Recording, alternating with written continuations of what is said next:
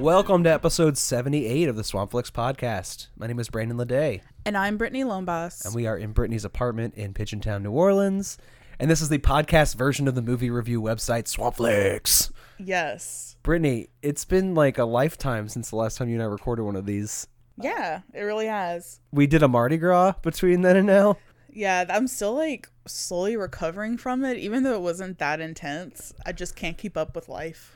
Yeah, I had like a cocoon period for like the week after where I did nothing else. Yes. I watched a few of the movies we're talking about today in that time too. Nice. So hopefully I can remember back to that past life. If you want to see pictures of what we did on Mardi Gras Day, at the top of the page on Swampflix, there's a tab that says Crew Divine.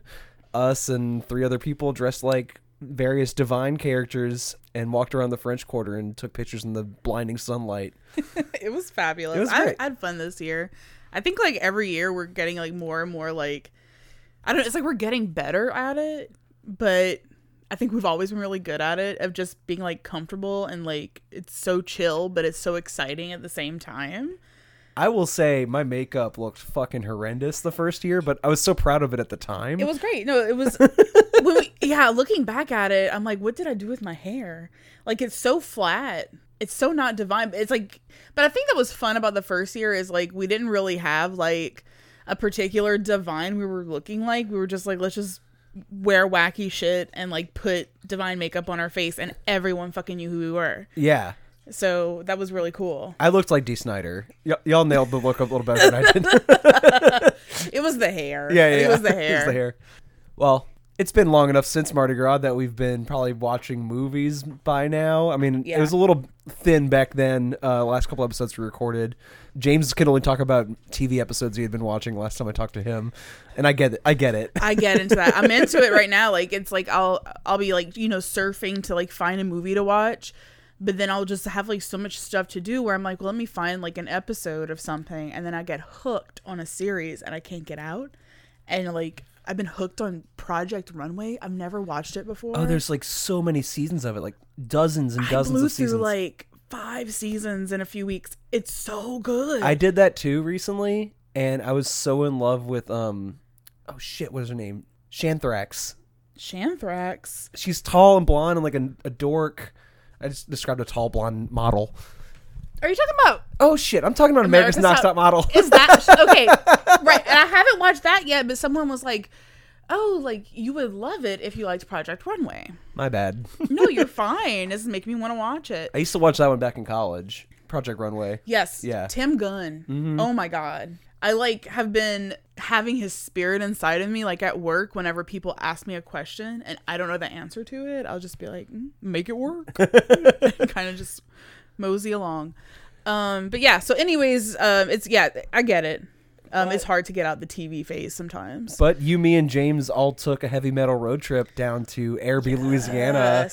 We saw the new Zeitgeist Theater opened. Yeah. It's like a 10-minute drive from the city. It's not that big of a deal. It's kind of nice. Like, I liked how it wasn't, like, in with all... You know what I mean? Like, it's kind of out of the city. It's almost like a little trip, but not really. Yeah. It's nice. It's a breath of fresh air. And then we caught the bridge on the way back, which made it a longer trip than it had to be. Yes, but it was all about the Airby experience. Yeah, you got to stop and see the tugboats, Yes. Better theater than the last one, I think. It's darker in there. The noise is dampened. You don't hear or see the cars passing on the streets outside. The sound was amazing. Yeah, I thought so too. It was very clear, and the quality of like the projector was amazing too. And we saw the movie Lords of Chaos. Yes. So this is a biopic about the black metal band Mayhem, which famously their breakup story involved a murder. Rory Culkin stars as the main guy, and we watch him go from like a suburban, well-loved nerd to building this like empire on like edgelord antics, which involves like church burnings and advocation for murder and performative like Nazism and Satanism and everything that pisses off the majority of the population. Yeah. It's basically to make their parents mad. Totally. The character Rory Culkin plays eventually gets in over his head because he uses all this stuff to promote his record label and his band, and then people in his audience start taking it too seriously, like somebody kills themselves, someone else kills other people. They destroy like historic churches. Yeah. Like, and it's kind of cool to see him like whenever all that starts to happen where he realizes that people are taking all the shit he was saying literally.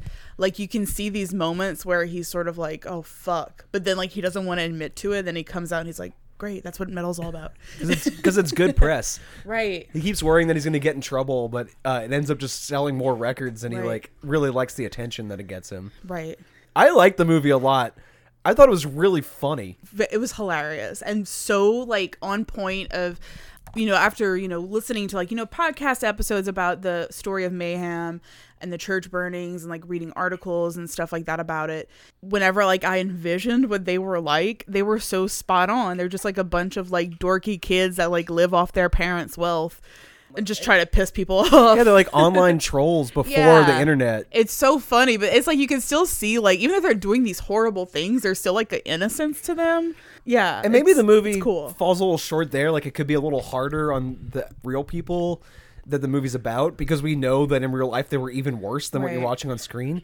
But they're already so miserable and hard to hang out with for 2 hours that like I don't think it would necessarily make for a better movie if it was like more true. I would have hung out with Euronymous, I think, but they definitely like made like Varg Vikernes the like super villain, or Burzum, yes, like this fucking monster. Even though like they were all kind of monsters, but they really kind of like tried to show how Euronymous like went from being this like psycho power hungry asshole, and then he kind of cut his hair, kind of like how Samson gets his hair cut and he like loses his strength. Yeah, he like loses his metal a little bit and then he like becomes really nice. And Burzum is still like one of the biggest assholes in the history of metal. Like he still advocates for all this like Nazi racist shit. Oh, totally. Now in the 2010s. Yeah. And it's kind of amazing that he's gotten away with it for so long. It's just insane. Like, and I told you, like, he has like a YouTube channel where he like video blogs about all kinds of shit all the time, and you're like, this guy fucking murdered somebody and like did a bunch of horrible shit, and like here he is in the sunshine, like with legions of fans, with tons of fucking fans, like chatting, giving him what he fucking wants. It's like, it's just crazy. And I feel like the movie just kind of gives them all a noogie for being a nerd. Like the movie's like, you ain't shit, you're from the suburbs, you're just trying to make your parents mad, and like you actually believe in this stuff, and just like gives the whole black metal community like a swirly. And it's really darkly funny. Like it's a fucked up movie, but I laughed a lot. And oh yeah, because it pokes fun at the metal. How do you describe them? Like metal snobs, where like gatekeepers. Oh, this is pretty heavy, and they're like, actually, it's blah blah blah metal, which is a subgenre of this blah blah blah metal. They should call death metal life metal, since they're not actually metal at all. Right? It's like, this is Norwegian black metal. Yeah. No, like real Norwegian black metal. Like fuck that gatekeeping personality, and the movie has no patience for it. Like it just makes fun of them. Too much to keep up with. Yeah, it was very funny. I really, really, really liked it. Me too. Lot. Well, what else have you been watching? I recently watched something a little lighter, but still pretty dark. Pumpkin, the Christina Ricci film from Never seen it. 2002. I never saw it either, but like, I'm sure if you saw the cover of this movie, you'd be like, I saw that at every fucking movie gallery and Blockbuster I went to for years, and I just never rented it. Which was my story. So I recently watched it, and it's like a dark comedy with heart, and it kind of left me feeling like, it left me not knowing how I should feel about it, which I like. So basically, Christina Ricci is this preppy girl in a sorority, and her sorority sisters want to win like the award for, best sorority of the year or something like that. So in order to have a leg up on the competition, they decide to mentor a group of disabled athletes. And Christina Ricci's character is so like disturbed by that fact, where she's like, "We're what?" And because she's from this, high society, like probably has never like gone within like 5 feet from someone who's like mildly handicapped. So she's like freaking out about it, and then she mentors this kid named Pumpkin. And I mean, he's kind of like, he's in a wheelchair, he can walk, he's just kind of like a little wonky with his walk, and he has like speech problems. And she ends up falling in love with him. What? So she ends up like falling in love with him because he's so like pure, and you know, everyone around her, like, I mean, which kind of speaks true to sororities and fraternities in general, like they're so fake, where she just kind of has this like come to Jesus moment where she's like, I'm so tired of this fake life, everybody's acting like everything's okay and it isn't. And Pumpkin kind of like has this cool connection with her, and she really admires him for being like so authentic and genuine. And she kind of like leaves her jock boyfriend from the university to like kind of be with Pumpkin. And his mom is like so freaked out by that, because she's one of those overbearing mothers where she's like, oh, you can't go outside by yourself, like you're disabled, and you know that girl's raping you because you can't speak for yourself. Like, it gets really weird. But it sounds almost like a rom-com. It was a lot like, it takes a very I don't want to say controversial subject, but a sensitive topic of like relationships that are like, you know, one person isn't disabled, one person is. I don't know what the word for that is. It's like a power imbalance in that. Yeah. Yeah. And it's kind of gives it a but I'm not a cheerleader twist. Okay. Like, it was a lot like But I'm Not a Cheerleader, so where it's like irreverently funny. Oh, it's super funny. It's very funny, and it's very quirky and kind of John Watersy. She reminded me a lot of her character in Pecker in this movie, which she's great in Pecker. I love seeing her like not a goth every now and then. Yeah. She didn't get to do that a lot, but she was always great in whatever she was doing. Exactly. So she's really good in here. But I liked it. It was sweet, and I think it did make like a big statement where it kind of played on how like ridiculous it is that people give two shits about that. Yeah. You know, and it was nice how it did it. Like, I didn't, like, after I watched it, I was like, should I have found that offensive? And I didn't at all. Yeah. Even though it sounds like it would be. Right. That's a very like thin line to toe. Yeah, like I think it, and I like that where, you know, kind of like, I'm gonna go back to the But I'm Not a Cheerleader. I mean, the whole whatever, what are those camps called? Gay conversion therapy. Conversion therapy. It's serious, it's horrible, it's disgusting, but they put a fun twist on it to kind of like bring you in, but it doesn't like make it any less insane. Yeah. You know what I mean? Like, it's almost a satire of how crazy it is, and like when you're finished, you're like, this was really a thing, this is so stupid. Yeah, there's plenty of like grim dramas about those places that are like really fucked up. Yeah. And then But I'm a Cheerleader is still the best one of those. Right. But, and yeah, there's like genuine emotion to it on top of it being so absurd too. So it really like, you know, you can't really fit it into a genre. You can't really like put one feeling on it, which I liked. I thought that was pretty cool. So yeah, I would totally recommend Pumpkin. I saw a movie set in a fraternity culture as well. I should probably interject with that. Throw it in. Yeah. Because I fucking hate that stuff so much. You might be interested in this. I don't know. It's called Pledge. Okay. And it's from this year. It just had VOD.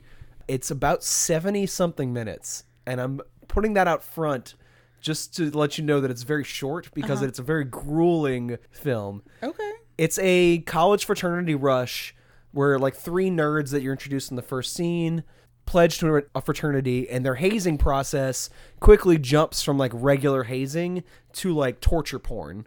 And I don't like torture porn movies usually. The reason I usually don't like them is that they're like usually they got that like gross early 2000s like fluorescent lighting, like green sickly look to them, and then also they're usually really misogynist. Like it's usually like really hot babes strapped to like chairs, and then you're not supposed to like the women, and then you watch them get tortured and you feel better about seeing that happen. I don't know. Right. In this one, it's these boys that you actually kind of like. They're these like hopeless nerds. They have terrible sexual immaturity. Like they're like trying to get laid and they're trying to meet hot girls, but it's a pretty realistic version of like a college freshman boy in that way. Gotcha. They pledge to all these fraternities, and all the frat bros take one look at them and like, you're weirdos, you're nerds, you don't belong here, like we're not accepting you. And then this one fraternity on like the outskirts of town in the creepy woods is like really accepting of them and like lures them in. So funny. And then he gets them drunk and gets them to pledge, right? So as soon as they start pledging, all the pretense is dropped, and they're basically just like beaten and branded and force-fed rotting food and like tortured with rats and like sleep deprivation, and it's horrific.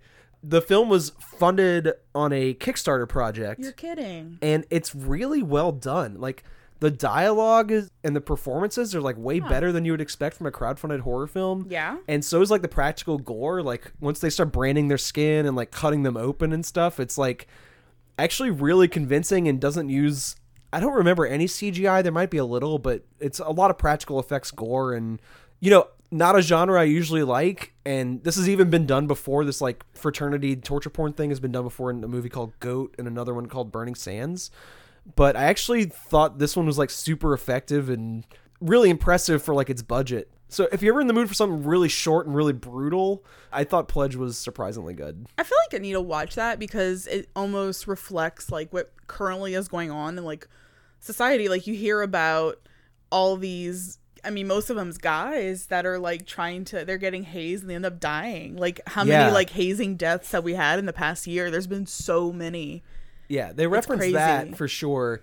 And then it's cool because the villains of the film are these like Brent Kavanaugh, Brock Turner types, these like all-American handsome bros. They look like they were like airdropped from some 80s like, you know, post Animal House comedy. I feel like those types of like guys are, I don't know, like if I see them on the street, like I run the other way. Yeah, like I'm creepy. Like, you're so creepy. And like living so close to Tulane, like when I drive down Broadway, I'm just like, oh my God, like it's like an apocalypse, you know, like get away from my car.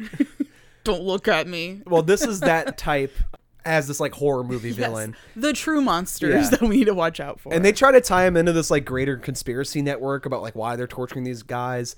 That stuff is a little half-assed, but you know, it sounds fun. Goes to show like rich people are connected, and if they fuck up and do something really evil, they can get away with it because there's like this network behind them. Huh? Yeah. I never thought of that. That rich people can get away joking. with anything. Oh my God. Yes, it's so fucking true. Well, Pledge is really fucked up and really short, and it's one of the like more impressive horror movies I've seen so far this year. Dope. Well, I actually watched a horror movie that is much older than this year. Okay. So I'm gonna piggyback off that. Yeah. It's pretty gross like that as well. But it's a movie called Christina's House from 1999. And it's about this girl named Christina, and she lives in this house with her dad and her brother, and she starts to experience like weird shit going on in her house. Like, she kind of hears stuff, and there's like music playing and like footsteps, and she doesn't know what's going on. And she thinks she's going crazy because her mother is in like a mental institution. So she thinks that like, oh my God, am I like mom? I'm turning into my mom. Yeah. So it's like one of those things. But this movie is so fucking stupid. Like, it's so dumb. Everybody is overacting. Like, their volume is turned up to like 11 whenever it doesn't need to be toned up that much. And, you know, she's like 17, but she's like really played by a very big breasted 20-something-year-old woman, of course. So she's very sexualized throughout this whole movie. So she's like a virgin, and she's afraid to like sleep with her douchebag boyfriend from high school. And he's very pressuring. He like crawls into her window uninvited. He's like always in her house. Like, they have this gigantic fucking mansion. Like, I don't know what this man does for a living, but huge fucking house that they're renting. And like the boyfriend is just like, you know, she'll be in the attic and he's in the attic like, hey, what are you doing? And she's like, why are you in my house? And her dad's kind of creepy. And her dad is, I can't think of his name, but he's Claude from the Hair musical. He was in Deer Hunter. John Savage. Oh, okay. So he's already got like some Gary Busey teeth shit going on, and this is a fucking creepy looking guy too. Yeah. So her dad's kind of weird, and there's this weird handyman that hangs around that's a few years older than her, and like is kind of like slow-ish. Not, I think he just like has a very like slow manner of speaking, and he like lays his eyes low, and you're thinking it's one of these people. Like, it's one of them that's causing all this weird stuff that's fucking with her. And then a body comes up in their, like, giant ditch in their front yard. And then stuff starts to get creepier. I didn't really like how they, like, her boyfriend's like, oh, your dad's weird. I think he's a little too overprotective of you. You know how he feels about you. And there's, like, a scene where she's climbing down from the attic and her dad, like, grabs her. And, like, her dress flies up and her underwear is exposed. It's just very, like, uncomfortable. If you're going to go there, you have to go there all the way. You can't, like, kind of halfway do that. So then it's like, and then the boyfriend's fucking creepy because he's going in her house. And then this weird handyman that's hanging around and lurking is a little weird too. But you eventually find out that it's one of those guys. They're basically like creeping around in the walls of the house, kind of like People Under the Stairs so style. Many movies where that's the twist. With people in the walls. And they have like the whole house booby trapped. Like they'll pull a lever and then like this huge freaking Venus flytrap of like saw blades opens up. Or the doors all become locked. Or music starts playing. I could name like 5 movies with that twist right now, and it would be spoilers for all of them. And I usually like it. I usually like that twist. If you like it, you'll like this movie because I feel like the entire budget went to the booby trap house. Everything else fucking sucks.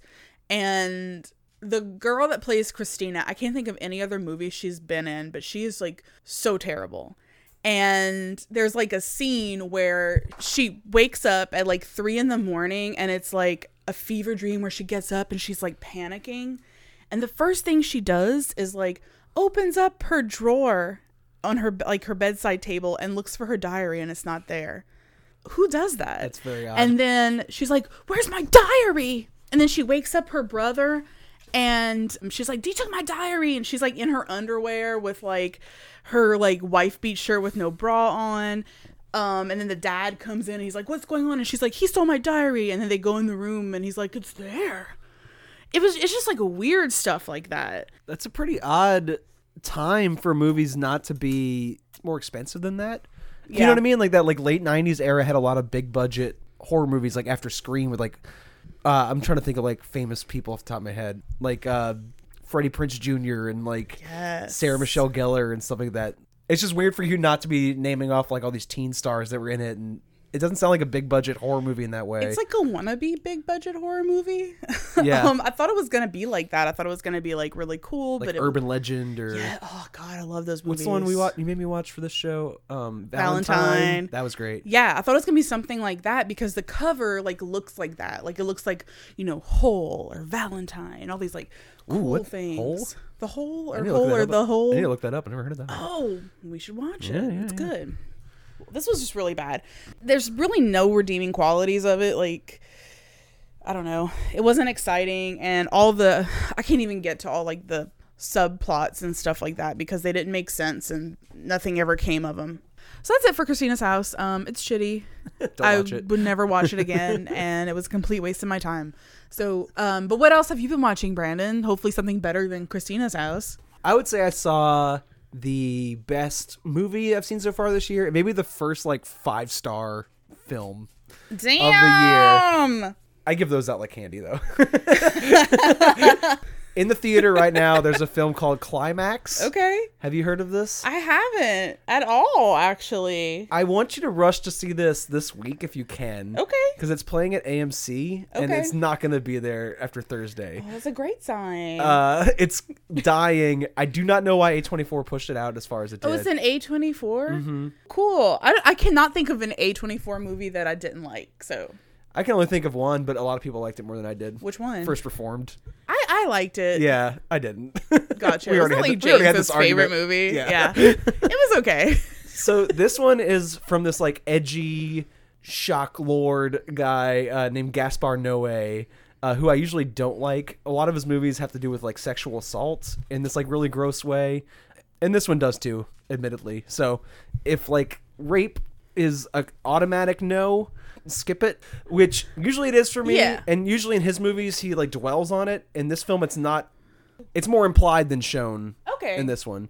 This is the first movie from him I've ever truly loved. Wow. It's set in this remote dance hall in France, and this group of young experimental dancers are having their rap party. They've been in this like remote gymnasium type facility for like 3 days straight, just practicing a routine. And the movie opens more or less with you watching the routine. Like you watch them dance for like 20-30 minutes solid, and it's all this beautiful like voguing like drag dance with hip hop mixed in there and like some more traditional dance styles, and it's all like choreographed in this really beautiful way. It's like overly sexualized, and it's really hip and modern and sleek. So French. It's great. And there's this giant French flag in the background made of sequins. Whoa! It's like, it's almost like sarcastically patriotic. I think they even say something like, the producers of this film present a French film and proud of it. Oh, cool. Or like, and fucking proud of it. They might even put like an expletive in there. And what happens at this party is they figure out pretty quickly that their behavior is escalating in this not normal way.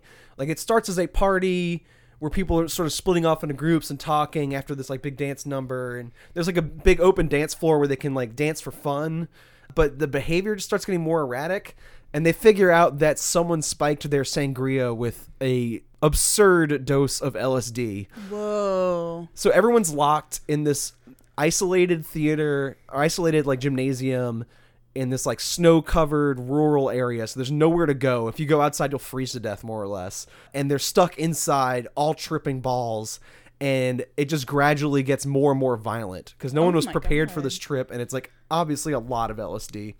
Unlike what you might expect from like a lot of acid movies, there's not like trippy visuals or anything. It's just you watch people's behavior get worse and worse and worse as they lose sight of reality. The dancing gets weirder.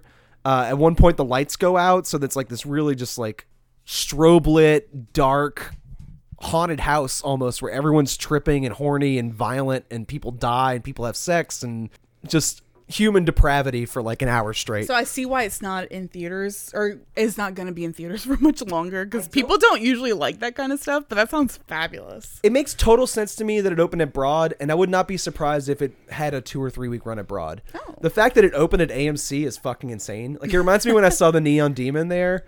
Is it the one in Elmwood? Yes, Elmwood. Yeah, they always like kind of have some quirky shit thrown in every now and then. I saw it Friday night, and it was the same thing as with Neon Demon, where the two of us, me and Cece, were like a fifth of the crowd in like a giant amphitheater. It was crazy, but highly recommend it. It's kind of like that movie We Are the Flesh. I was talking about that like incest picture, that like incest horror where they're like trapped in a cave and like tripping balls. Bring myself to watch. Oh, it's so good. This is like that, but like as a dance party. Maybe that'll get me prepped for We Are the Flesh if I see, because I feel like I can handle climax. That sounds cool. So I could do a climax and then come home and then watch We Are the Flesh. Unwind with some We Are the Flesh. Unwind, like get some of that post Mardi Gras stress away. And this one just has this like propulsive dance beat that just does not stop throughout the entire picture. Is it like that kind of stuff? Kind of. It changes. It changes. Okay. And there's some like 80s needle drops in there. Oh, and fun. It's just a really fun, over the top, exploitative piece of trash. Ugh. And I usually don't love that from Noe, but I loved it this time. So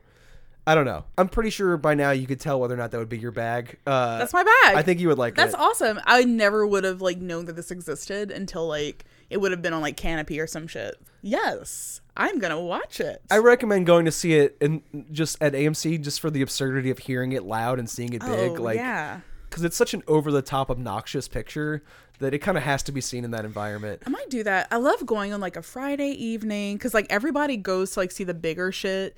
So like there's not going to be a lot of people there, and I can like get like some takeout and just like have like a feast in my pajamas in the like top corner of the theater. I love doing that. I wouldn't be surprised if Wednesday's the last night for this movie. Like this Wednesday? Yeah. Oh, I think it'll be gone already. Quickly. Yeah, okay. like a 1 week run. But it's the first movie I've truly loved from this year. There's a few movies I've liked a lot so far, but that was the one that was like, I'll be talking about that all year. The only movie I've seen in theaters this year, I think, is Lords of Chaos. Yeah? I haven't gone to the movie theater I like yet. that one a lot too. So I loved it. Okay. Go see Climax. Cool. And today we're going to be talking about more 2019 movies, but not quite as fresh. We're going to be talking about two movies that were like a big hubbub in January, and it's the dueling Fyre Festival documentaries. Yes. Speaking of parties that ended disastrously, no one spiked the sangria at Fyre Fest, but and it was real. not very different than Climax. Yes. Yeah. That's a great connection. Yeah. And all that's coming up to you right now. Colvin, man, we got to get this sucker done, though. Seriously. Last night, man, I was so drunk I was calling Morocco, man. Trying to get to the Hotel Hilton at Tangiers in Casablanca, man. That's pathetic, man. Is that what you want to do with your life? Suck down peppermint schnapps and try to call Morocco at 2 in the morning? That's senseless. But that's what happens, man. And now it's time for our movie of the minute. This is where hosts of the show bounce back and forth recommending films to each other. And it was my turn to pick this time.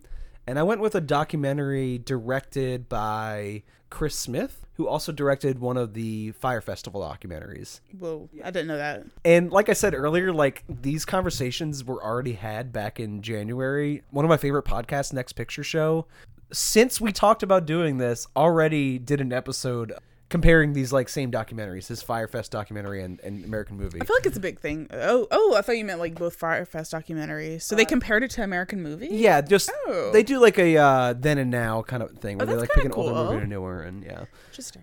But this one I felt like it was still worth revisiting. I didn't love it the first time I saw it because I expected it to be funny, and it's actually like incredibly sad. There's definitely a lot of humor in it, but it's a really sad, grim story about this like small-time artist named Mark Boschart. He is from Wisconsin, and he is a amateur filmmaker. He mostly writes these like radio plays and makes these short films, but he has dreams of making his first feature.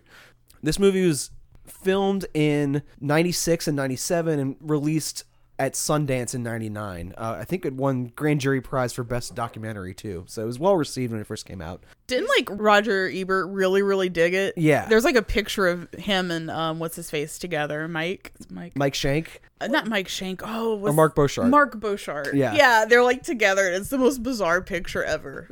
That's beautiful. It's a beautiful thing. So his scheme in this film, and this is mostly what we're watching, is he doesn't have the funds to complete the feature film, which is called Northwestern, yet.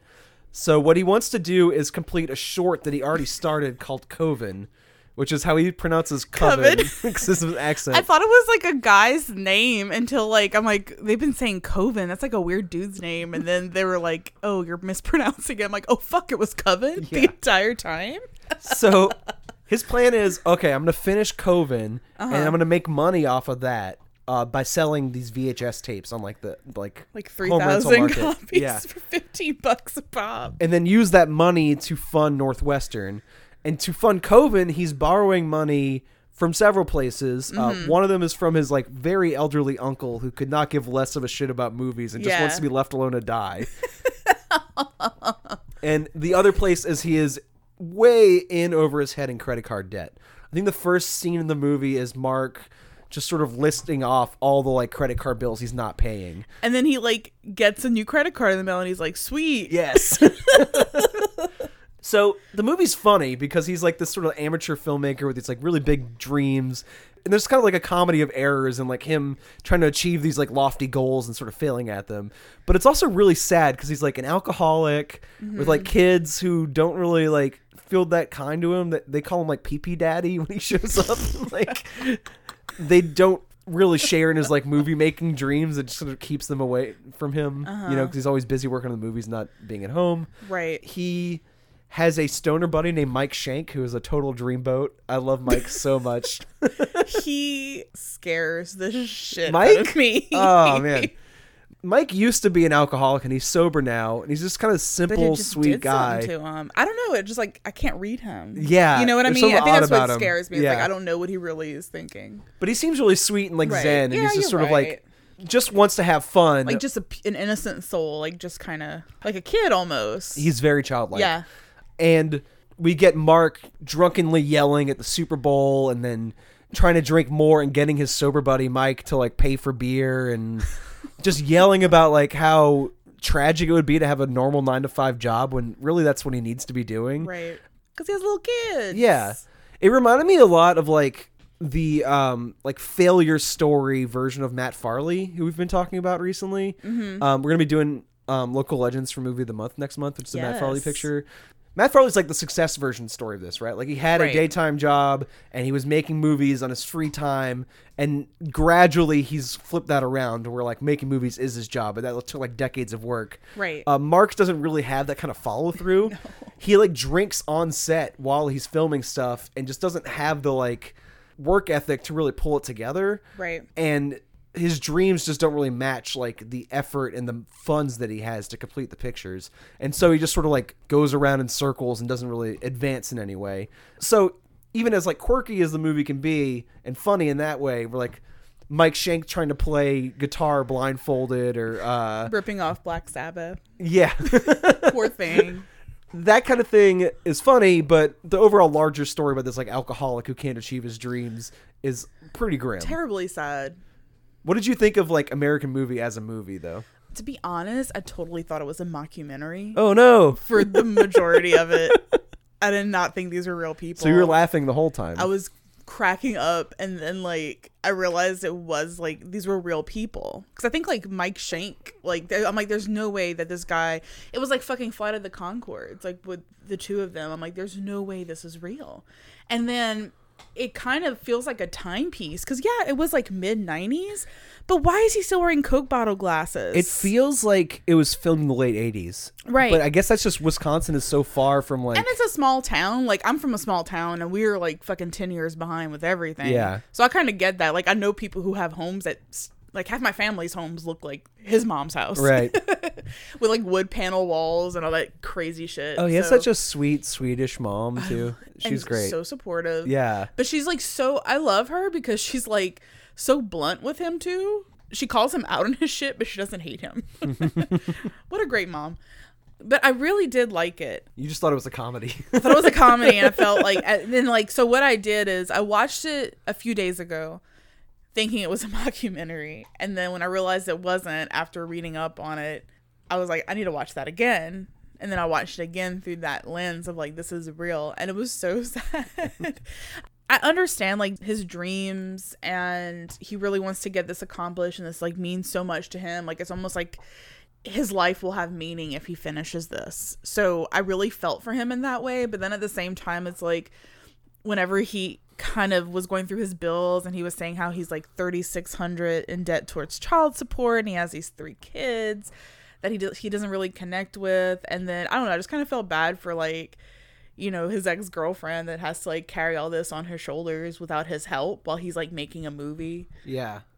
I don't know if that makes me sound like an asshole, but I I was think kind of so. like, it sucks, but like, you did the deed, you have responsibilities.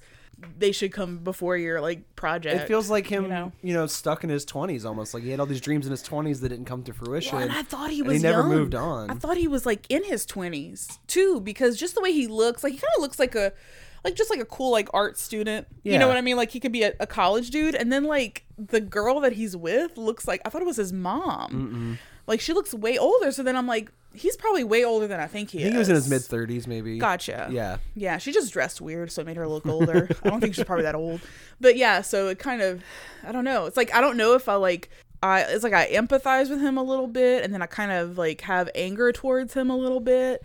I just kind of have like a lot of emotions towards him. And he like doesn't do right by the people who are collaborating with him. Yeah. Like not only, you know, not respecting Mike Shank's sobriety is one part. Right. There's another part where he's driving one of his paid actors' head through a cabinet that he thought that, oh my god, would just break because they like scored the backside of it to like make it break easier. This fucking thick ass cabinet. That poor man. Probably gave this guy a concussion, to be honest. And then like, yeah, like he did it twice, and then he punched it with like all his force, and it barely budged, and he's like, oh yeah, we should probably like squirt this a little deeper. And they took like a fucking like saw, like electric saw, to do it. Yeah. Well, maybe if he wasn't pounding beer while filming, he would notice stuff like that. It's interesting. Like, I don't know. I've never been to Wisconsin. I don't know people from Wisconsin, but from what I've heard, they're like very like really nice people. And everyone that he's surrounded with is so nice. Like all the people who are helping him like accomplish this film, and like the actors and everyone giving their time, you know, they're not getting paid shit. You know, very little. Yeah, if anything. And they're all doing it, and like they're not bitching about it. They're just like really happy about it. And then like when the film actually opens up, he's got this huge line of people there like to support him. Like the whole town's out there. It was so like that was heartwarming to me. But the alcoholism was sad. I really like the mix of those like really sweet Midwestern accents. Like it's Northwestern, but you know, those like sweet accents. Right. And then mixed with, if they show footage of all like the amateur short films he's been making over the years, and they're all like hyper violent, like really bloody, like practical gore kind of stuff. My favorite one was there's like a kid who's like raking leaves, and then like a guy is buried in the leaves and comes out and like stabs him in the back. Did you watch any of Coven at the end of the film? I did. Yeah. Yeah. It's okay. I liked Coven. Yeah, it was good. It's okay. I don't know if it was worth all the like grief that you watched leading up to it. You know what? It wasn't. Yeah. It really wasn't. Oh, but yeah, and like you said, like they probably could have made Coven like in much shorter time, but like he had no focus. Right. Like he was kind of all over the place. And I loved how his mom like helped film. Oh yeah, she like Wasn't that sweet? She didn't know there was a viewfinder on the camera for like minutes. It was driving him insane. Classic mom move. Yeah, it's so funny. But what else was I gonna say about this movie? Oh, Uncle Bill. Yeah, the uncle who's sort of draining of his like savings. The one thing I appreciated, and with his name's Mark, correct? Yeah. I get Mark and Mike confused because they're two like M's and they're like really short names. So Mark, I liked how he, at least what was on camera, how he kind of helped Uncle Bill. So it's not like he took his money and was like, yeah, fuck you. He actually like, you know, gave him baths and gave him like Took him out peppermint to schnapps eat for and his spray. birthday. Yeah, I Yeah. brought him to eat for his birthday, washed his clothes for him, went visit him. I don't think giving him peppermint schnapps and then putting him in a bathtub was the best And idea. leaving him by himself. Yeah. Could I have drowned. was so nervous. Yeah. And like his girlfriend's like, oh, he might be drowning in there. He. Who's watching him? Oh, I'm watching him. And they're like, oh, ha ha ha. No, you're like, drinking in the kitchen with me right now. Oh man. Yeah. And they're talking about like his like gnarly toenail in the bathtub. Oh, sick. It was so gross. But yeah, I liked Uncle Bill. I think he's my favorite character. It's all right. Yeah. It's okay. He's just You all- have something to live for. Jesus told me so. That scene is torture. He's got Uncle Bill outside in this like car, having him repeat this like one line over and over again until he can get it correctly. And there's just dozens and dozens of takes because Uncle Bill does not give a shit about this movie. I thought Uncle Bill was gonna get a shotgun to this guy's head at some point. Like I'm so surprised that Uncle Bill didn't kill him before he died. Yeah. And instead he died and left Mark all this money to like complete Northwestern. Fucking $50,000. Which I don't think ever happened. I don't think Northwestern ever existed. He reminds me of like all the old men in my family where like you think that they're broke as fuck, but they're so cheap. Like he's like I think I have $280,000 and he's like living in squalor, but he's just like whatever, this is life. I love that because I feel like if I had that much money, I probably wouldn't buy anything cool with it. I'd probably still live in this. I might shithole travel more apartment. than hanging out in my like trailer, but Yeah. I'll probably get a trailer. I love trailers. I'm obsessed with like mobile home floor vents where you can just like sit on it like in the summertime or put your face on it while like the air comes out of the floor. My little trailer dreams were sparking throughout this movie. That Babs Johnson lifestyle, you know? Yes. I liked Uncle Bill's setup though. But anyways, I liked him a lot. I liked his story. And I think it was cool that like, you know, he probably, I mean, this movie was pretty successful, this documentary, so I don't think he probably would have guessed that it would, you know, people would be we'd be talking about him. So it's kind of like, oh, it's nice, you know, he has some kind of like something honoring his memory. Yeah, and you know, Mark probably thought of this movie as a way to promote Coven and Northwestern, you know, to make them more successful. But since Coven and Northwestern never really took off, this movie sort of is his legacy. Right. And it is like a very relatable story about like what it's like to be a small-time artist with no money trying to pursue your dreams. I don't feel like I'm quite as in over my head financially or with alcohol, even though I'm drinking as I'm recording this podcast right now. I've had a nice cider. Whoa. I know I'm Such a out Mark of control. I do relate to him somewhat, even though there's like a more extreme version of what we're doing. Like his passion's obviously real. Like, Yeah, you know. I like small amateur horror movies. I'm glad he's out there making them. Yes. I just wish that he, you know, could do other things in his life at the same time. Oh, one more thing I wanted to mention that I thought was so crazy. So his friend Mike Shank, my dream boy. your Brandon's dreamboat boy. So he goes to like AA meetings, and the lady that like drives him is like feeds into his like growing gambling addiction with scratch off tickets. And he like, my favorite part of this whole thing is when he comes in to like, I don't know if it's a party or Thanksgiving, yeah. And he's like, like smiling very innocently, and he's like, "Whoa, like you're feeling good tonight." And then like when he has his like one-on-one with the camera, he's like, "I just won $50 in the scratch off, but I'm not gonna tell anyone because I don't want them to borrow money from me." Yeah, because as soon as Mark finds out, he wants Mike to spend all his lottery money on my booze. God, poor thing. Yeah, it's so fucked up. But I don't know if it's like a Wisconsin thing, but one of the scratch offs, he was like, "Oh, I got like 2 matching numbers and a potato." Like, as far as some kind of like vegetable themed scratch off. Beautiful. Yeah, well, I'm glad you got enjoyment out of it. It was good. I'm sorry it wasn't fake. I could see like a Best in Show, like Mighty Wind type version of this movie. No, that's what blew me away. I think that's what made me appreciate it more, because I'm like, whoa, this is real. This is real shit, real time, real people, real situations. Holy shit. Whoa. Well, let's talk about Chris Smith's next movie, the one he did this year. That also should be a mockumentary. Yes. Definitely should not be real, but it is. Okay.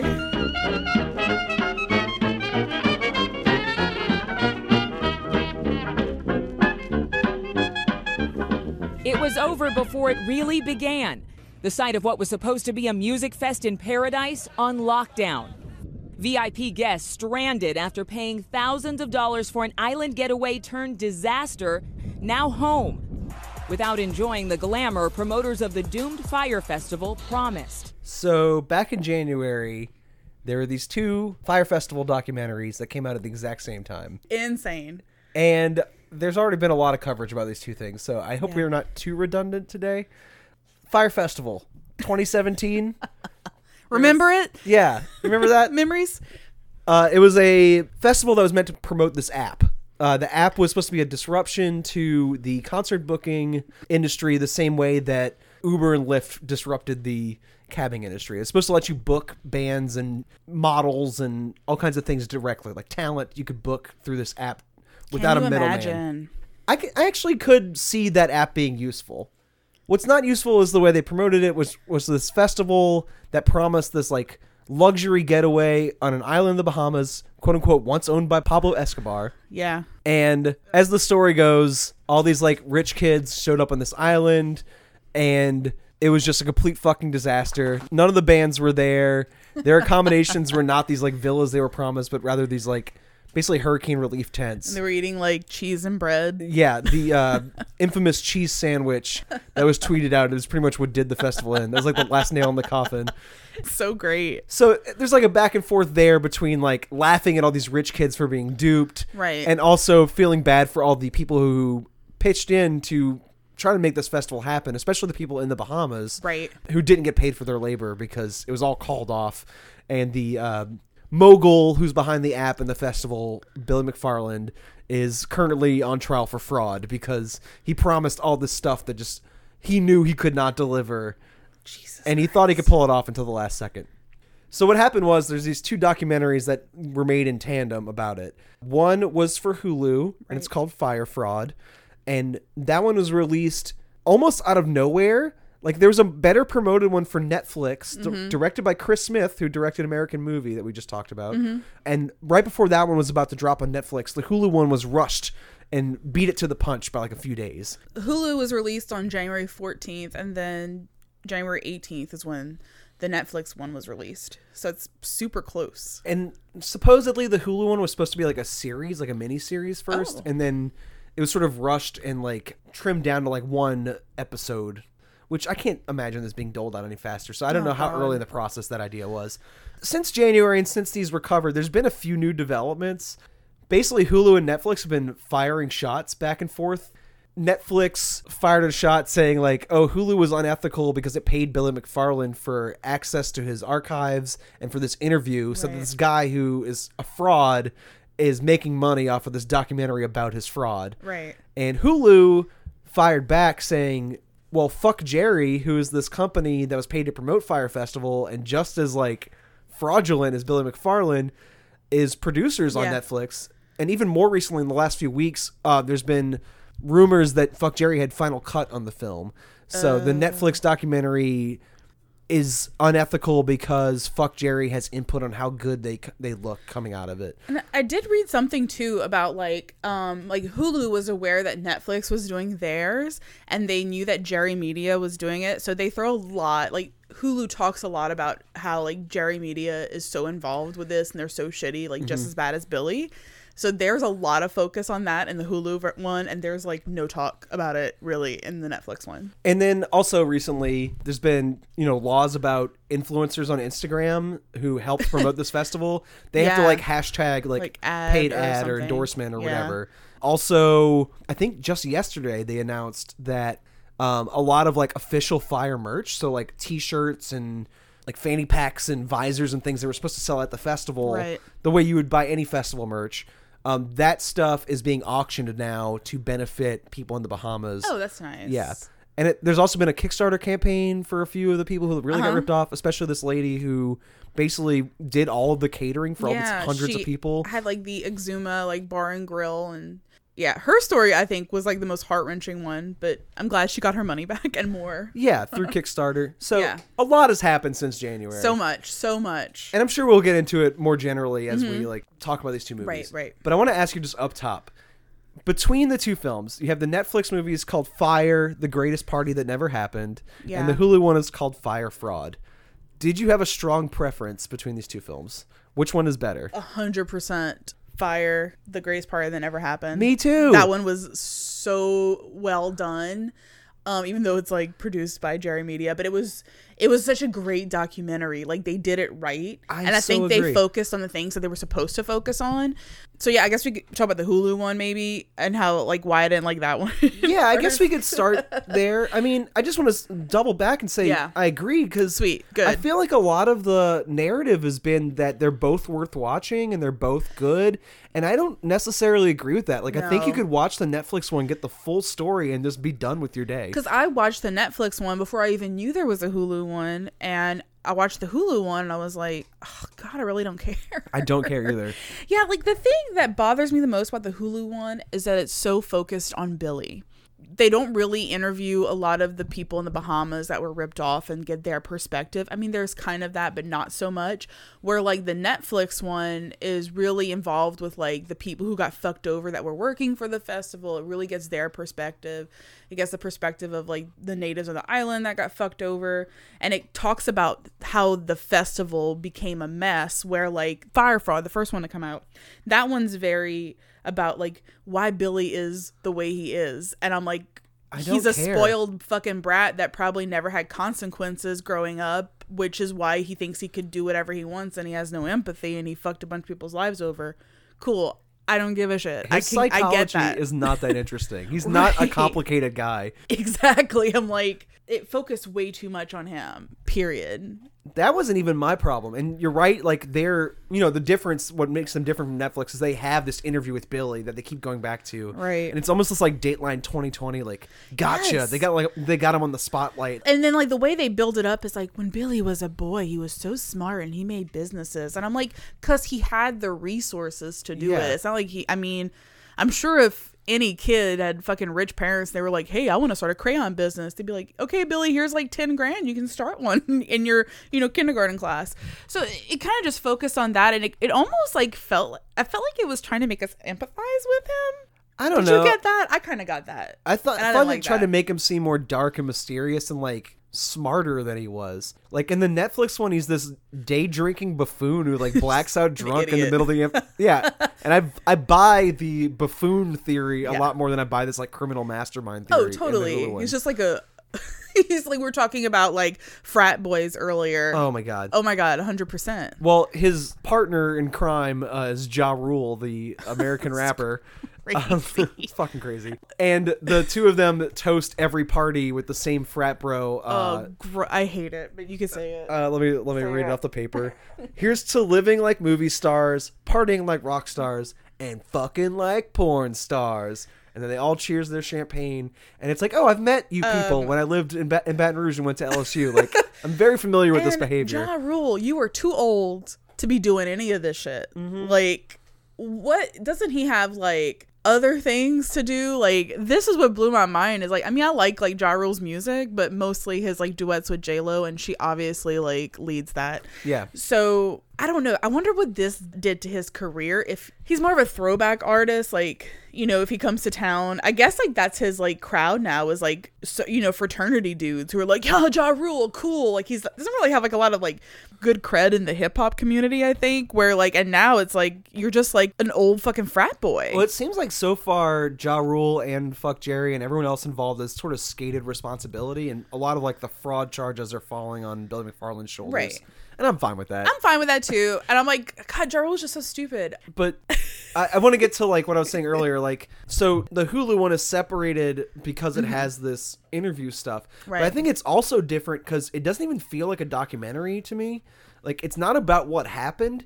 It's got this sort of like macro view where it's trying to use Fyre Festival for like this essay about what millennials are like. And like what influencer culture is, and like what's wrong with online culture in the 2010s, and it uses all these clips from like Family Guy and The Office and Parks and Recreation and like trash memes off the internet to sort of like define our generation. And one, as someone who is a millennial, did not identify with anything they were concluding from that data, quote unquote. Yeah. And then two, just wasn't really, it just felt pointless. Like, the Netflix movie tells this story from like A to B. Like, it tells like from the app being formed to the disaster of the festival, and then afterwards the scams that he was trying to pull when he was already on trial for fraud. Crazy. And it just tells this like very clear, concise story. It's easier to follow. Yeah. And the Hulu one, by contrast, Fyre Fraud, that one is trying to tell the story of like a generation and like trying to define these like larger ideas, and they're just not as interesting. Well, maybe because, like you said, I didn't know this, but about the whole miniseries, maybe they just like rushed. It felt very rushed, and it didn't make a lot of sense. Maybe that's why. Maybe they were like gonna do the miniseries thing, so they kind of had it spread out, and then they just like put it all together in a really shitty way. That is almost more ambitious, though, right? Like, maybe besides the fact that it's rushed, but like it's more ambitious to use this festival as an example to make this like larger point, like this essay film. And I really like some of the creepy internet stuff they do. There's a lot of like creepy website scrolling. I'm like, oh yeah, that's my shit. trash shit right there. Yeah, when is a ghost gonna come out? Yeah, exactly. But Fyre Fest it really just doesn't come together. Even though it's more ambitious, it's not as successful. I'm gonna give it one thing though. One thing that came from Fyre Fraud that kind of like made me like, whoa, take a step back was her name Anastasia? A model that started dating him after the Fyre Fraud shit happened. Like, what is up with this chick? Yeah, and she was basically saying like, I'm sure his heart was in the right place, and I'm sure he didn't know. I found that a little bit fascinating. Well, he's a scam artist, so he told some version of this story to her. I'm sure if she watched these two documentaries where she had facts and not like his Carnival Barker like version of the truth. Unless she's just as crazy as he is, and then together they're like this like insane duo, and they're gonna scam people forever. I don't want to be too hard on her. I feel like if you date somebody like for a few months, you really don't know who that person is. Right. You can get scammed pretty easily from somebody you just met. Probably a victim for sure. Plenty of Lifetime movies have started with someone getting scammed in a relationship. You know? This would be a great Lifetime movie, like Anastasia and Billy. I also think this would be a great horror film. Yes. Because the footage, especially in the Netflix movie, showing you how quickly it went from all these people arriving at a festival and just sort of like seeing like, oh, this is not what I was promised. It feels like within an hour it turned into like Lord of the Flies. Okay, so honestly, like, I'm like, it's not bad. Here's the thing, like, for $3,000, it's fucking terrible, and I would have been pissed. But I wouldn't. First of all, I would never spend that much money to go to any fucking festival. I don't care who's there. The lineup that they were advertising was terrible too. I don't know. You pay $3,000 to see Major Lazer and Blink-182? No, I would not pay that much. It's but crazy. I don't know. Migos and Lil Yachty, they're like some famous people on there. But for that much money. No, like, no. You know what? I know what you mean. I can't even fathom paying that much because I don't have that kind of money. I'm like, I don't even think it would be worth it if like Beyonce was headlining. Like, you know what I mean? Like, it's just ridiculous. And that's just the cheapest one. That doesn't include like amenities and stuff. Oh, yeah. And they want you to, they send out these like bracelets for you to money preload. In your stupid wristband where they don't have any Wi-Fi for it to work. But yeah, like at first, like, you know, they're like, oh my God. I'm like, oh, the tents look kind of dope. There's that, and you get like an air mattress. That's pretty sweet. There's this one rich girl. I think they use this clip in both movies. There's a lot of overlap in footage because a lot of it's from social media. Yeah. There's this lady on the plane who, as they're flying over, she's like, this is like low, like economy class. I was like, that's how I fly. It's I'm not like, that bad. How else do you fly? Yeah. You weirdo. And that's the thing, like, it was very quick to make fun of all these kids who, like, got these hurricane tents and these cheese sandwiches because they can afford this kind of shit, and they're all, like, trust fund kids. And totally. Or at least most people who went were, like, super rich, live this whole lifestyle where they never see problems. And this is a major problem that they're stuck in. Like, there's no way out. And once they're there, they just turn into like these like savages, and it's like a horror film, like right, where they're like stealing toilet paper from each other, and like they're floating in like the ocean on mattresses. Wasn't there a guy who was pissing on other mattresses around his tent so that no one would sleep near him? Yep, it's fucking crazy. Rich people are weird. It's so funny that they kind of brought up that whole like social media situation where after that the Fyre Festival like insanity happened, how people almost looked at Billy McFarland as a hero. Like I remember reading articles where it's like, this is like the dude who scammed all these rich idiots, like he's like awesome. And I'm like, oh yeah, that's pretty cool. And then I'm glad I watched these because then I got to see like who really suffered. Like it wasn't those kids, I mean whatever, like they had like a shitty weekend, that's it. The people who suffered, people who like worked, and the laborers and things like that. Yeah, like I didn't even think about them. Tons of day laborers who like erected this festival, created all these structures for it, and tried to turn what was basically like a parking lot into this like, you know, festival grounds. Right. And they did a decent job for it looked how nice. little time they had. I like the dome tents. I thought they were very chic. I mean, I would totally camp out in one of those. Yeah. I'd be a little pissed if I was promised a villa and I got there and I got a tent instead. But a tent full of urine from that guy. From that one asshole. From that one dude that just started peeing on all the mattresses. And I think, yeah, like maybe Fuck Jerry and them should have known like how badly this would have gone before it fell apart. Because early in the Netflix one that actually walks you through the story, there's this sequence where they show you them filming the promo that originally went out and did the festival. It's so ridiculous. And Billy and Ja had no plan. They had no like shoot schedule or anything. Their whole idea was like, let's just get these beautiful models out here on these yachts. At like $250,000 a pop. And like the shit they were doing, they were like, oh, the influencers. Like they were more into like getting influencers and actually like making this festival happen. Like they were paying them insane amounts of money. They were promising them free villas and all this crazy stuff. And they also paid $250,000 for Kendall Jenner to just post once about the Fyre Festival. The orange screen. And that's why the laws about influencers having to like note that they're being paid to advertise stuff has happened, because she didn't really know what she was endorsing. She just took the $250,000 and that was it. Like 10 seconds of work. I would not turn that down. So I want to ask you, like, Netflix shows Fuck Jerry filming this like promo for them, and supposedly the Netflix version is unethical because Fuck Jerry was involved in the actual production of it. Do you think Fuck Jerry comes out looking good in the Netflix movie? No. I don't think so either. I don't think so. Like, I don't know. Like, I don't feel bad about liking the Netflix one and it being produced by Fuck Jerry, because I still hate him just as much. Or, like, not hate, it's a strong word. Or just, like, it's like I don't want to support him, but, I mean, I watched it. Yeah. But I don't think it makes him look good. I don't think so either. This is not good PR for them. No. I got a couple invites to, like, this press thing for this movie that Fuck Jerry was like promoting, and I was like, I don't want to get involved in that. Yeah. I felt really bad because, like, you know, all these like indie movies that are like promoted by them and these like indie artists that Fuck Jerry promotes aren't all Billy McFarland types, right? But like, there's definitely like a brand problem with that company now, that you see that name and it does not. It's put a good taste in your mouth, right? And you know, maybe this was his way of like almost redeeming himself. Because I did like the way it was done. I'll give him that. Like, I like how it was focused on those who, like, actually worked really, really hard and got really, really fucked over. I like how he shed light on that, and that some good things came from it, so. I guess we should talk a little bit about just the footage of the horror of being stuck there. Yes. It does feel like a small portion of both films, right? Like I feel like what you want to see is kids in peril, but a lot of that footage and a lot of that iconography has been sort of disseminated through blog posts when it like first happened, right?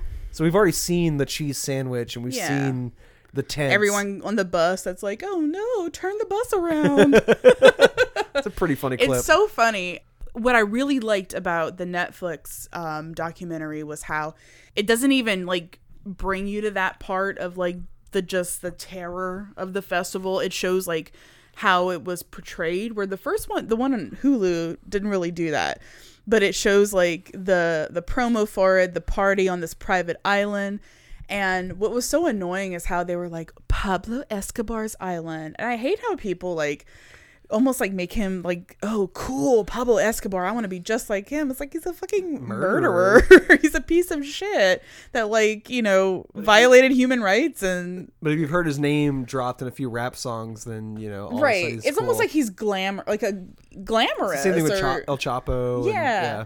It's so weird. So I was like, God, what a bunch of idiots at this point. And like, and it was so funny how like they put like $1 million down on this private Pablo Escobar island, and the one thing they weren't supposed to do was tell people or market it as Pablo Escobar's island, and that's the first thing they did in the promo. And then they were like, okay, well now you can't use it, bye. So that like fucked them over royally, where they had to find a new place, and then that's what made them have to pick that, you know, shell lot next to the Sandals Resort to make their festival. It's just, they're so ignorant and full of themselves, and they kept getting fucked over and over again. And I thought that was nice, where it's like, wow, they're really getting punished for being idiots. This is nice. They did not get away with it. No, they didn't get the private island, which would have been shitty in the first place, because they were like, we don't have enough room for people on this island. It's impossible, and the conditions are really, really bad. And as people are bringing up, you know, issues like transportation and toilets and stuff, they're just not listening. Like, they'll fire people for asking too many questions. Yes, yeah. And that's why I liked the Netflix one so much. That guy, Mark Weinstein. Is he the airplane pilot? He's the guy with the bun, the man bun, that was going to be like the yoga instructor that really talked about how, like, he's like, it was just terrible. Like, he kept bringing it to their attention, like, you're lying to people, and they would like just spin it and be like, oh, we'll figure it out. And how like everyone knew they were lying, and like everyone was telling them like, this is wrong, we're not gonna be able to do this, and they just kept procrastinating, which is such a millennial thing to do, where it's like you just wait till the last minute and you hope it all works out, and then like it kind of doesn't sometimes. I mean, I identify with that. They didn't really talk about that in the Hulu one, though. When they were trying to prescribe what's wrong with the millennial generation, they didn't talk about the fact that we just ignore shit until like it's the day that it happens, and you're like, God, this just blew up in my face. Yeah. I mean, that happens to me like almost every week. So I identify with that, and like I understand that, but like I would never take it to that extreme. Yeah. And it's just so crazy how like to solve one issue, he would like make a bigger issue where, you know, they had no money for anything. So then he's like, oh, let's do a wristband thing. And then we'll take the millions we get from like the wristbands that people are going to put money on to spend on shit we don't have for them to like get shit for them. And that's the clear, just never worked. That's the clear case of fraud, right? Is that he's borrowing money based on these figures that he doctors. He like fakes these documents saying that he has so much money so that investors will invest, and then he takes their money and just extends the deadline so that, you know, that procrastination thing you're talking about, like he pushes the goalpost for another 2 weeks, so he doesn't have to worry about it again. And then, you know, it reaches a point where the festival is supposed to happen, and it's just not together. It's not there. Yeah. That's probably the only thing I can identify with in this whole film. Well, both films. But I like how they talked more about his Magnesis company. Oh, jeez. Which is so stupid. So let me understand this correctly.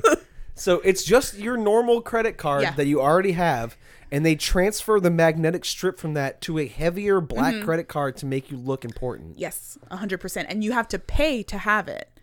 So you're paying a monthly fee, but you get to hang out in the Manhattan Clubhouse. Which is another version of fraud, because he promises all these like Hamilton tickets and Beyonce tickets, things that he has no access to. That is impossible to get, and like...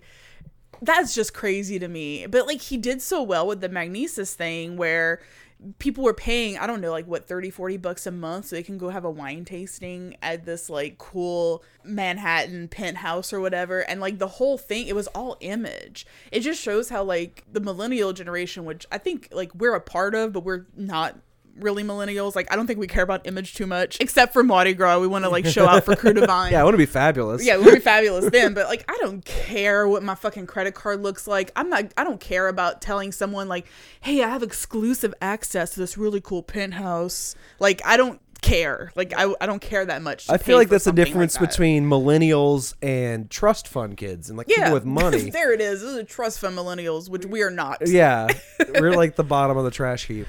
And I feel like the Hulu documentary tried to group us all into like one heap, and it's like, no, this is a whole world separate from me. Like, I do not know these people.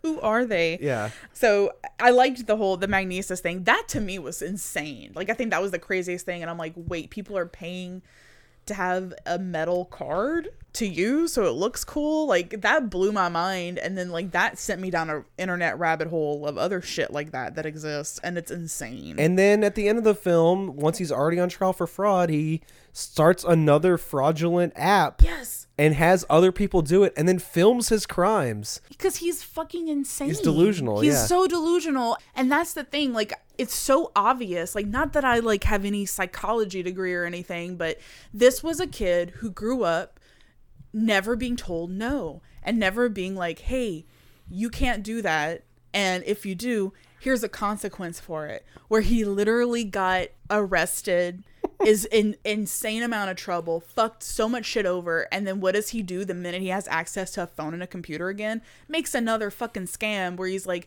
tickets to the Met Gala, which that doesn't exist. Like, you can't just buy tickets to the Met Gala like that. Yeah, you're invited. And he's like trying to be like, well, if we get enough money for it, I could probably figure out a way to actually get the tickets. And it's just like, no, like you got in trouble. You're in trouble. This is like a big deal. And your mom and dad can't buy your, like, you know, you out of this. Well, like, we don't know about that. They probably can. Oh, I would be so, I feel like another thing I was going to bring up is like, I feel like having something so publicized like this, like I really think that, I don't know. I feel like he's going to be more held accountable.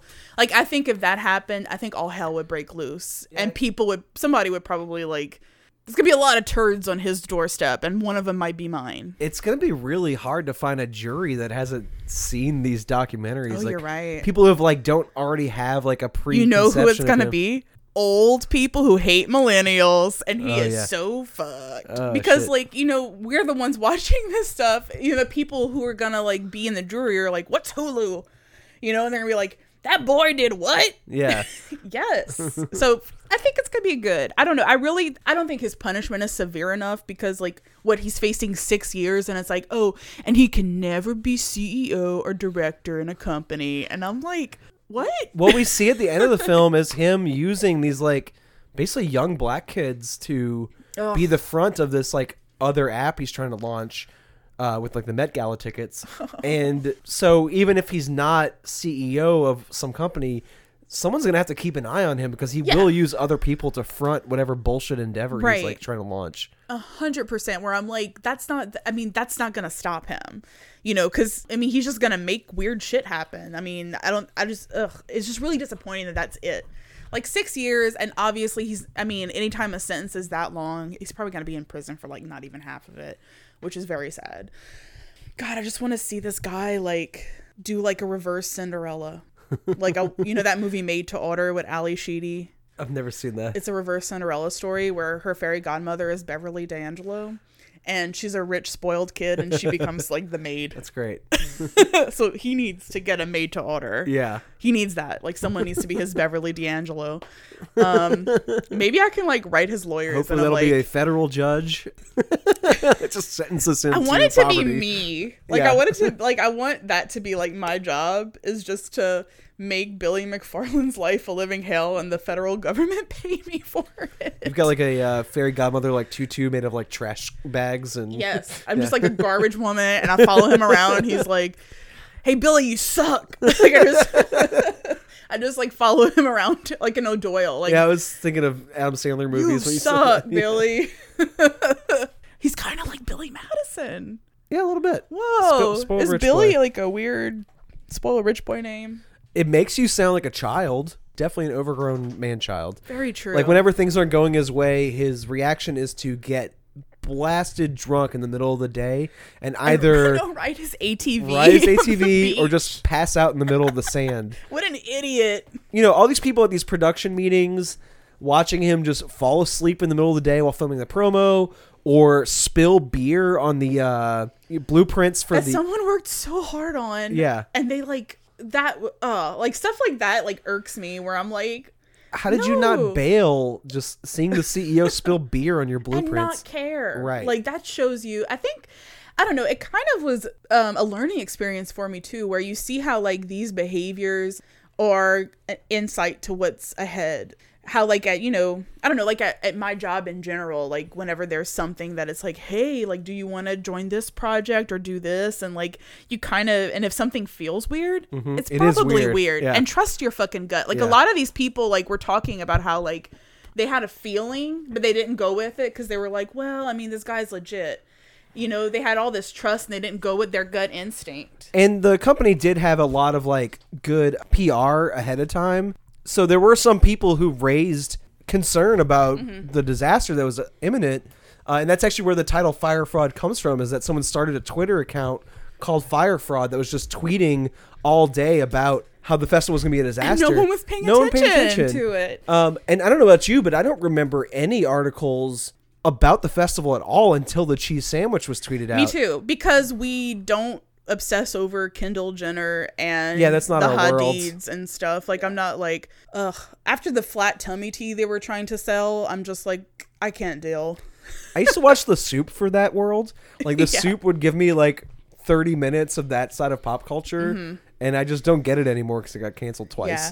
The only people I follow are the Hadids because of their mom, because she was a Beverly Hills housewife. And that's the only reason. Just in case I get a glimpse of Yolanda Hadid on their account, that's the only reason I have them on my Instagram. You know what I like for gossip is this podcast called Keep It. Oh. It's just like this really like mean, sassy gossip roundup. That's kind of cool. Yeah, it's good. It's fun. Okay, cool. Well, in summation, we liked the Netflix movie, The Party That Never Happened. So much better. Fyre Fraud, I think you could skip. If you're that curious to watch two movies, sure. I'm sure there's some bonus content in this one that isn't in the other one. But I feel like the Netflix one tells you a pretty clear story from front to end. Right. It's so informative, and Hulu just... they fucking dropped the ball on that. Even, maybe this is going out on a limb a little bit, but even the Netflix movie, I don't think is necessarily that great of a movie.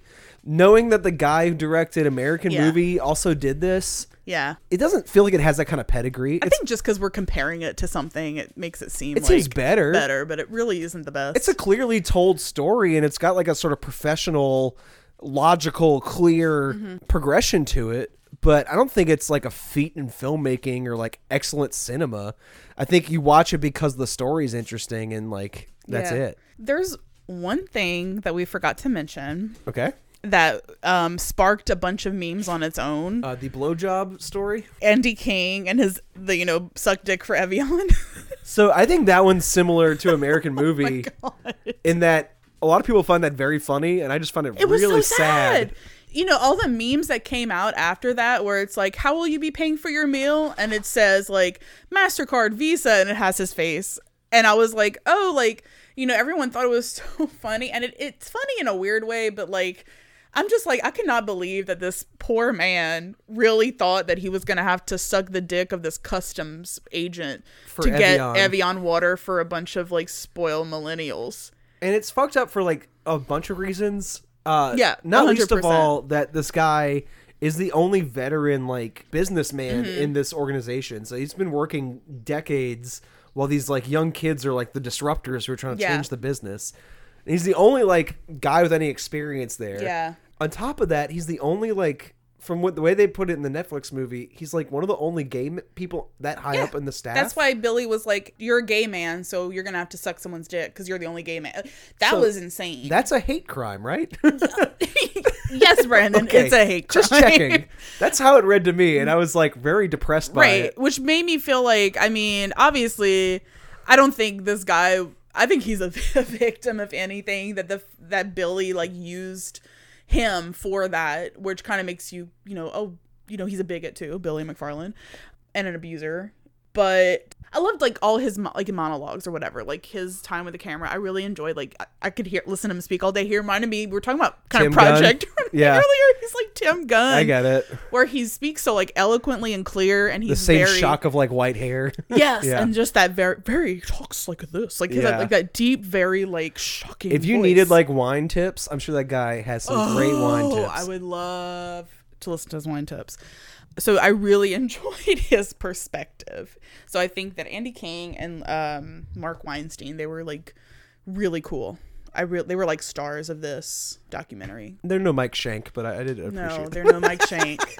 God, what a weird guy. Do you remember I can't believe he's real, Brandon. We didn't talk about that scene where like Mike Shank is this like, this is going back to American Movie, by the way. Yeah, why not? Why not? Yeah. Mike Shank is this like really quiet, like soft-spoken guy talking about his lottery tickets, and then they bring him into the dubbing booth to record his screams, and he just shrieks They're terrifying. at the top volume, and it's like from the pits of hell. He has a lot of bottled up anger. Yeah, he kind of is like a more metal version of Tiny Tim, wouldn't you say? Mm-hmm. I buy that. Like childlike, Very innocent, soft spoken, but but like has obviously seen some shit. seen some shit. I mean, can you tell that the guy who made American Movie made Fyre? Do those have anything to do with each No, other? not at all. I don't think so either. They're so different. The styles are even different. Yeah, like the American Movie reminds me of that Errol Morris documentary you watched for Movie of the Month, Yeah. Gates of Heaven, the one about the Pet Cemetery. Yeah. It's got that kind of like, human interest like quirk thing. Whereas the Fyre Festival documentary Chris Smith did is more It's like pre-recorded footage for the most part too, with a couple of like blurbs from people. I mean, maybe that's a difference in eras, like the difference from the 90s till now. Also, I just think maybe if there's something that links them, just the two men at the center, like Mark Beauchart and Billy McFarland, are both failures, and their projects never came out the way they were supposed One to. more criminal than the other. They're but both alcoholics. Whoa. But, as troubled and as like irresponsible as Mark Beauchart is, I don't hate him the way that I hate Billy McFarland. Oh, yeah, Billy McFarland sucks. Yeah. What kind of boggled my mind too, just to show how self-absorbed like the whole Firefest crew is that they had all this footage, like they thought they were the shit and this was gonna be like history in the making, so they probably paid like a fucking camera crew to follow them around and like film how like great they were.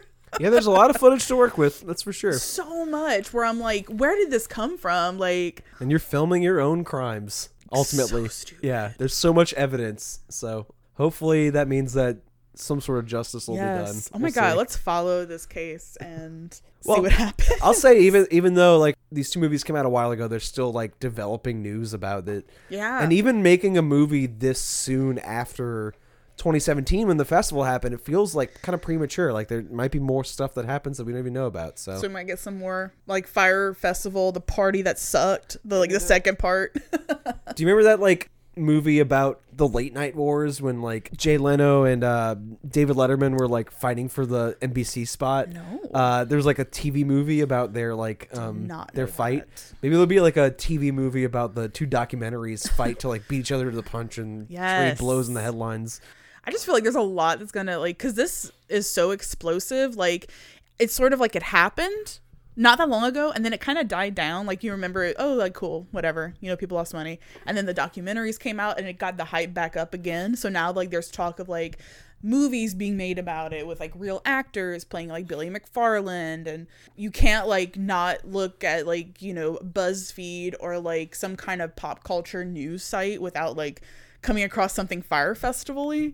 So it's just cool how that like kind of resurfaced and it's big again. I've already pitched you my movie idea. Yes, and which it's is excellent. That all these rich kids get to this island and it's a sequel to Society, so that they shunt all the poor workers who live in the area, and something goes wrong, so they have to fake the disaster of the festival to explain why all these people have died. But it was really a shunt. But it was really a shunt. Yeah. Just a shunt. Secret shunt on Pablo Escobar's private island. Oh my god. God. Well, that's enough of that shit. Yeah. I'm glad we got it all out, though. Yeah. It's like, everyone's like, oh, you can't make this shit up. Like, you really can't make this shit up. This is crazy. It's a great story, which is, I think, why the Netflix one is a good movie, because it tells a great story, even though it's not like particularly like amazing film or anything. It's not Grey Gardens or something. Right. Like, it's not like a great documentary. It's just a good story told clearly, which the it Hulu one still- does not do. It still boggles my mind where this is one of the most unappealing festivals, I think. I mean, I know like we live in this like festival era where like, millennials like will spend thousands of dollars for their festival outfits like per day, and no one goes to like listen to music. They just go to like be there and Instagram opportunities and all that kind of stuff. But yeah, I'm like, just nothing was appealing about it. I just can't see. I don't know. I just feel very disconnected, I guess. Like, even if I was like a bajillionaire and I had all this money, like, I don't even think I would have gone. Even now, like, the only festival I go to in any regularity is Jazz Fest, and it's because it's 4 blocks from my house. I usually go there for like 2 or 3 hours and then walk back home. What if Billy McFarland like starts to like do some weird Jazz Fest shit? I mean, he's not any more or less evil than Shell Oil, who is who promotes it right now, so it wouldn't really change that much. Oh my god, I'm just like I wonder if he's just gonna be like this villain that we keep like seeing reoccurring. Like, what if he takes over like Bayou Boogaloo? Like, he finds like small festivals and then he like makes them crazy. Watch out! What a super villain from like a comic book or something, right? Yeah, it's an M. Night Shyamalan version of that story. Festival horror. Yeah, cool. Actually, there is a festival horror movie coming out this year from the director of Hereditary that just occurred to me, called Midsommar. Yes, I saw the A24 movie where it's like very Wicker Man-y kind of. Yeah, It looked like it was like a sunshiny Coachella type festival in the middle of nowhere, Europe. A bunch of cool pagan shit. Yeah. Yes, I saw that. I saw the preview like when I was watching like something on like, I don't know what website I was on, but fucking look great. I saw it in front of Climax. Ooh, so I saw it in the theater. Yeah, cool. Another reason for me to see Climax. Yes. I love like movie trailers on the big screen.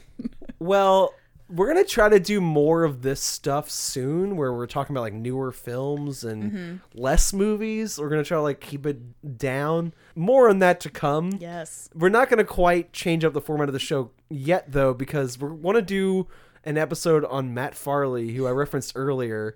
Who's kind of like a Mark Beauchart type, but not a drunk, and actually makes movies regularly. Just drinks a lot of coffee milk. So if you're interested in like the American movie style, where it's like a micro-budget filmmaker just doing what they can to make films, I think you'll like the next episode me and Brittany do together. Yes. And it'll be about Matt Farley's films.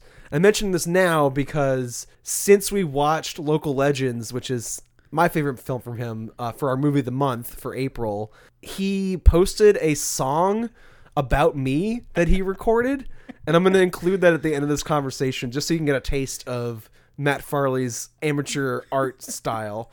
I really want everyone to watch Local Legends, though. It's on Amazon Prime. It's free. It's like 70 minutes, and if you have any interest in like what amateur art production like is in the 2010s and how embarrassing it is to be an artist in the modern world, like, it's such a masterpiece for that, I think. Did you like Local Legends? I liked it a lot. Okay. I had no idea that's what it was going to be about, period. Yeah. Period. That one's sort of like a meta movie about his art making style. You and I are going to get into his more regular thing, which is like these backyard horror comedies in the style of Coven. I'm very excited for it. Yeah, we're going to watch a couple of those as well. In the style of Coven. Yeah, in the style of Coven. You know, my favorite 3 Matt Farley movies is what you and I will do in a couple episodes from now. And I'll leave you with Matt Farley's beautiful dulcet tones singing about me. I hope you get a good, nice laugh out of it because it's hilarious. Bye, everybody. Bye. Brennan Ledet, Swamp Flakes guy. Brennan Ledet, movie man. Oh yeah, Brennan Ledet. Brennan Ledet, loving movies, going to the movies and telling us about it. Oh yeah, Brennan Ledet, Swamp Flakes guy. Brennan Ledet in New Orleans, writing stories about all the movies he sees. Oh, Brennan Ledet, wonderful person. Oh yeah. Some people watch movies and then they just go to asleep.